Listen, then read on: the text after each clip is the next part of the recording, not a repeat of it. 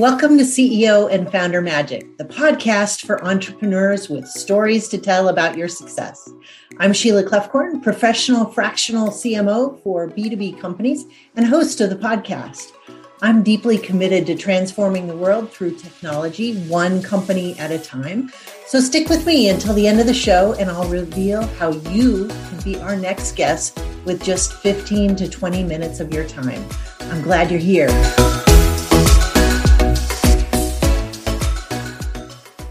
Hello, everyone. We are back with the CEO and Founder Magic podcast. I am thrilled today to have Chapelle, Ryon with me. And Chapelle, if you could just introduce yourself and tell a little bit about your company, that would be great. Awesome. Yeah. Thanks, Sheila, for having me on. I'm excited to speak today about a little bit of my journey because I think it's kind of unique in the CEO journeys that I've heard as shared on the podcast.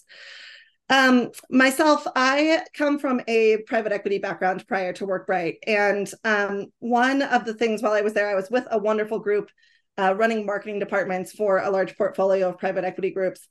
And that was a really unique experience. But one thing that I found out of that was that these founders that were coming in from these startups had a spark that I felt like I was missing in my work of just trying to grow businesses at a certain scale, ultimately to resell and do the things that private equity is really made to do.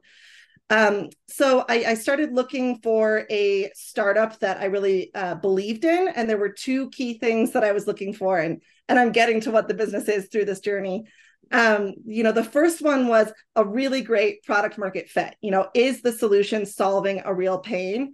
And the second one, which is equally as important when we think about startups, is who is the founder that's behind it, right? I think there's just a real magic in the founders. Have they done this before? Do they know what they're up against? Do they know the pivots to make? And so I kind of started on my search and I found WorkBright. At the time, it was called All for Staff. They had just been through the Techstars program, and I was actually hire number 5. And when I think about those two factors, it was a product market fit. So WorkBright does new hire paperwork.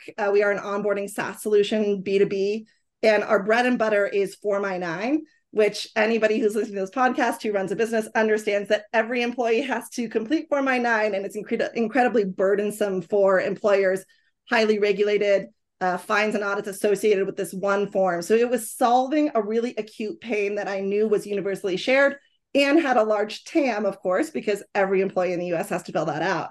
So I'm having some issues with mine today, in fact. There you go. We could talk about virtual review and everything that's happening there later in the podcast.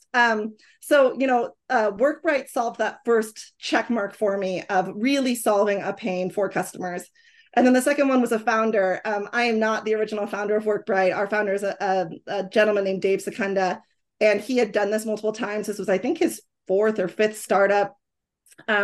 Really understood that how we do things is as important as what we do, and was really focused on the people and the culture that he was creating in this startup as much as hitting revenue targets as we grew. So WorkBright checked both of those boxes for me, and I started in 2015, was leading the marketing department through there, eventually went to director of growth, and then went to COO when we implemented EOS. So for those in your audience that are familiar, entrepreneurial operating system, really speaks to my heart. I am a systems and an integrator. And so we had that visionary integrator relationship.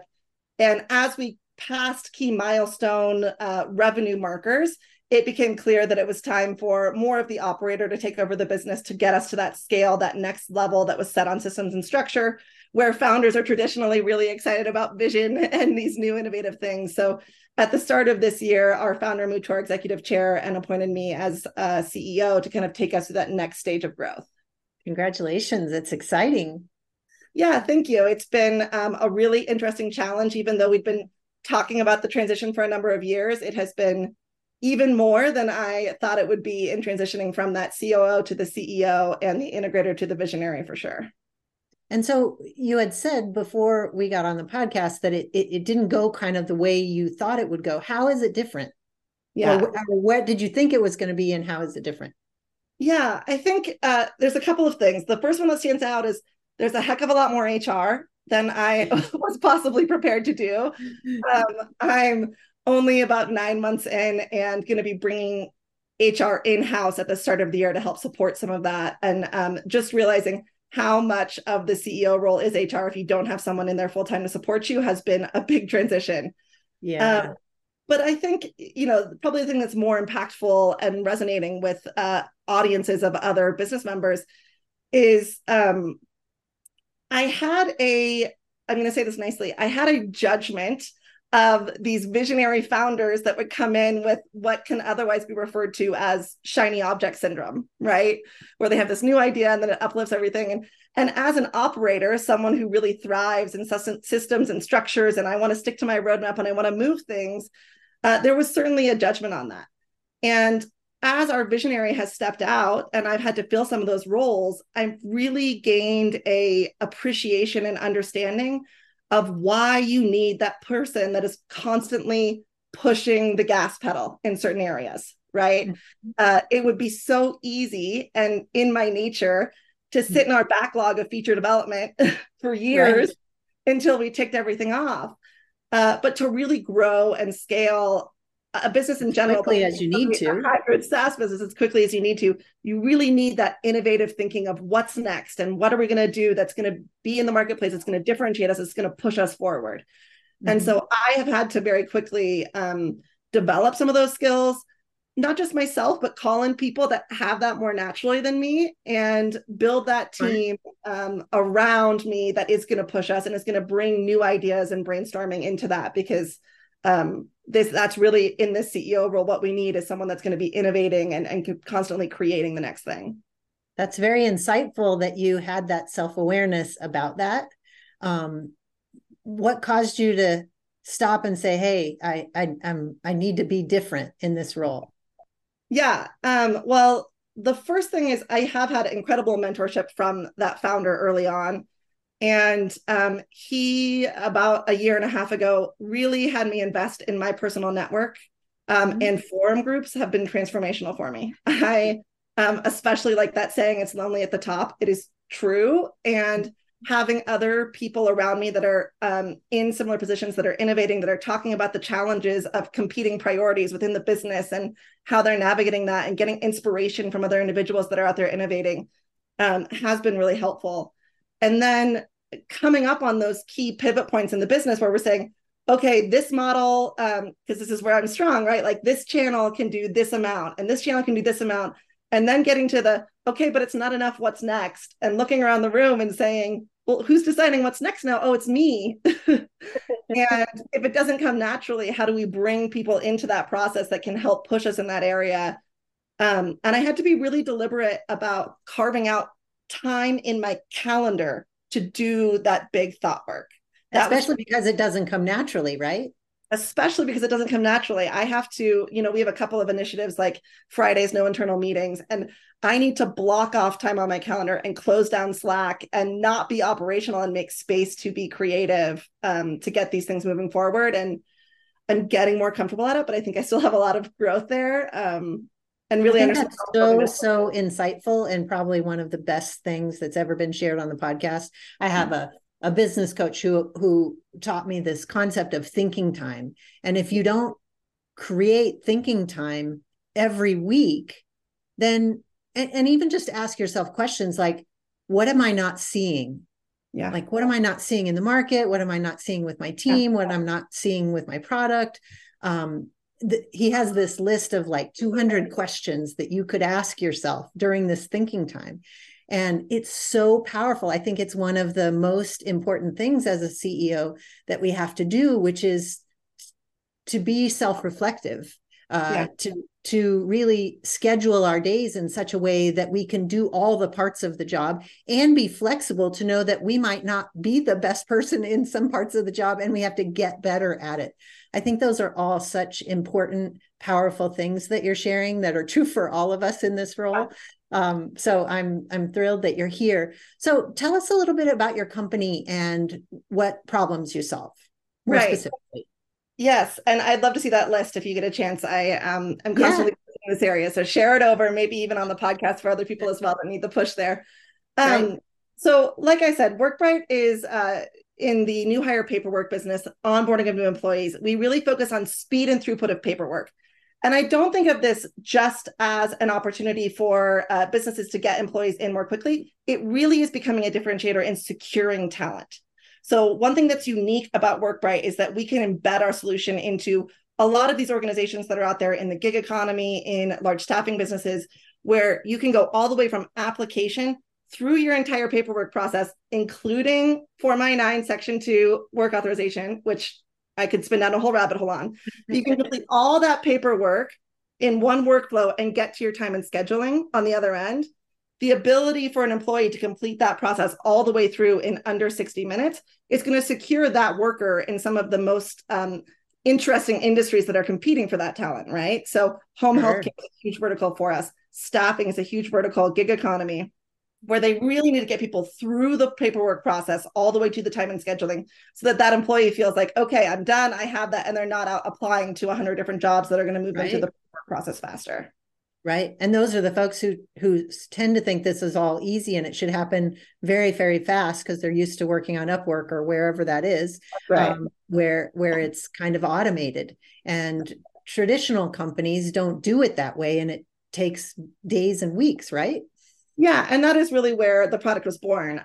Like I said, my founder has started multiple other businesses. One of those is a summer camp business, and they had 10 year-round staff and 250 that they had to hire at each camp location in the course of 2 weeks to get going for camp. Oh my gosh, yeah. So, we talk a lot about best in class versus best in suite, which is a common problem in HR tech. We are definitely that best in class provider around Form I-9. There are suite solutions, payroll providers that have these onboarding tools in them that are sufficient for workers that are doing ones and twos and come in on that first day. But if what you really want to do is hire a lot of people, we start like over 100 employees per year.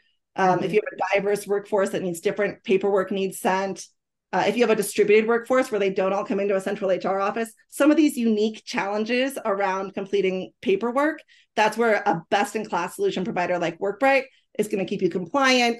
Of course, security is a huge issue with the type of PII that we deal with. So compliant, secure, and speed and throughput are kind of our 4 North Stars that we look for completing paperwork for new employees.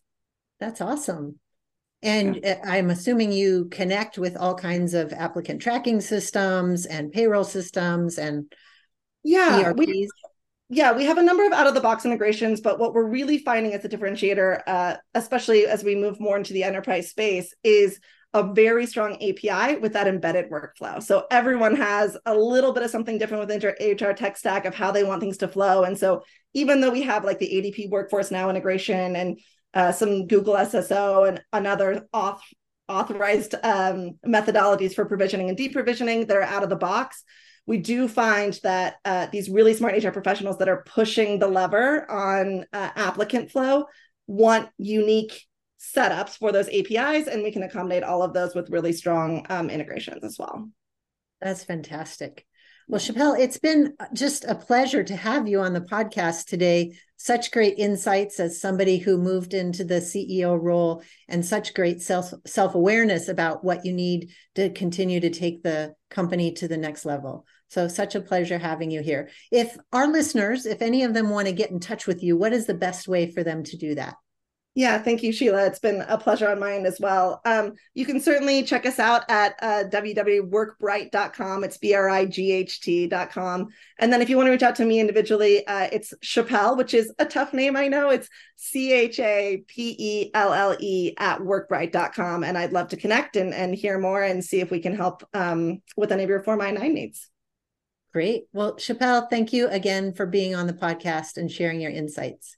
Until then, we'll talk to you next time. Thank you for listening to CEO and Founder Magic, the podcast for entrepreneurs with stories to tell about your success. If you felt like this podcast interview captured your story, would you share it on social media? It's easy. Just do a quick screenshot with your phone and text it to a friend or post it on your social account. Be sure to use hashtag CEO Founder Magic and tag anyone you think would be a great guest. I love to see your posts and guest suggestions. We're regularly putting out new episodes and content, so to be sure you don't miss any episodes, please subscribe and we'll be excited to have you listen. Your thumbs up, ratings, and reviews go a long way to promote the show and mean a lot to me and my team. And if you know of other business-to-business company CEOs who have compelling stories and who might like to be on this program as well, please visit keo.bz/book today. That's keo.bz/book today. And if you want to know more about our fractional CMO program, just go to our website, do a search on services for fractional CMO, or you can follow me on LinkedIn, Facebook, and Instagram at KEO Marketing. Thanks for listening. We'll see you next time. I'm Sheila Clefthorn, and it's been a pleasure having you on CEO and Founder Magic.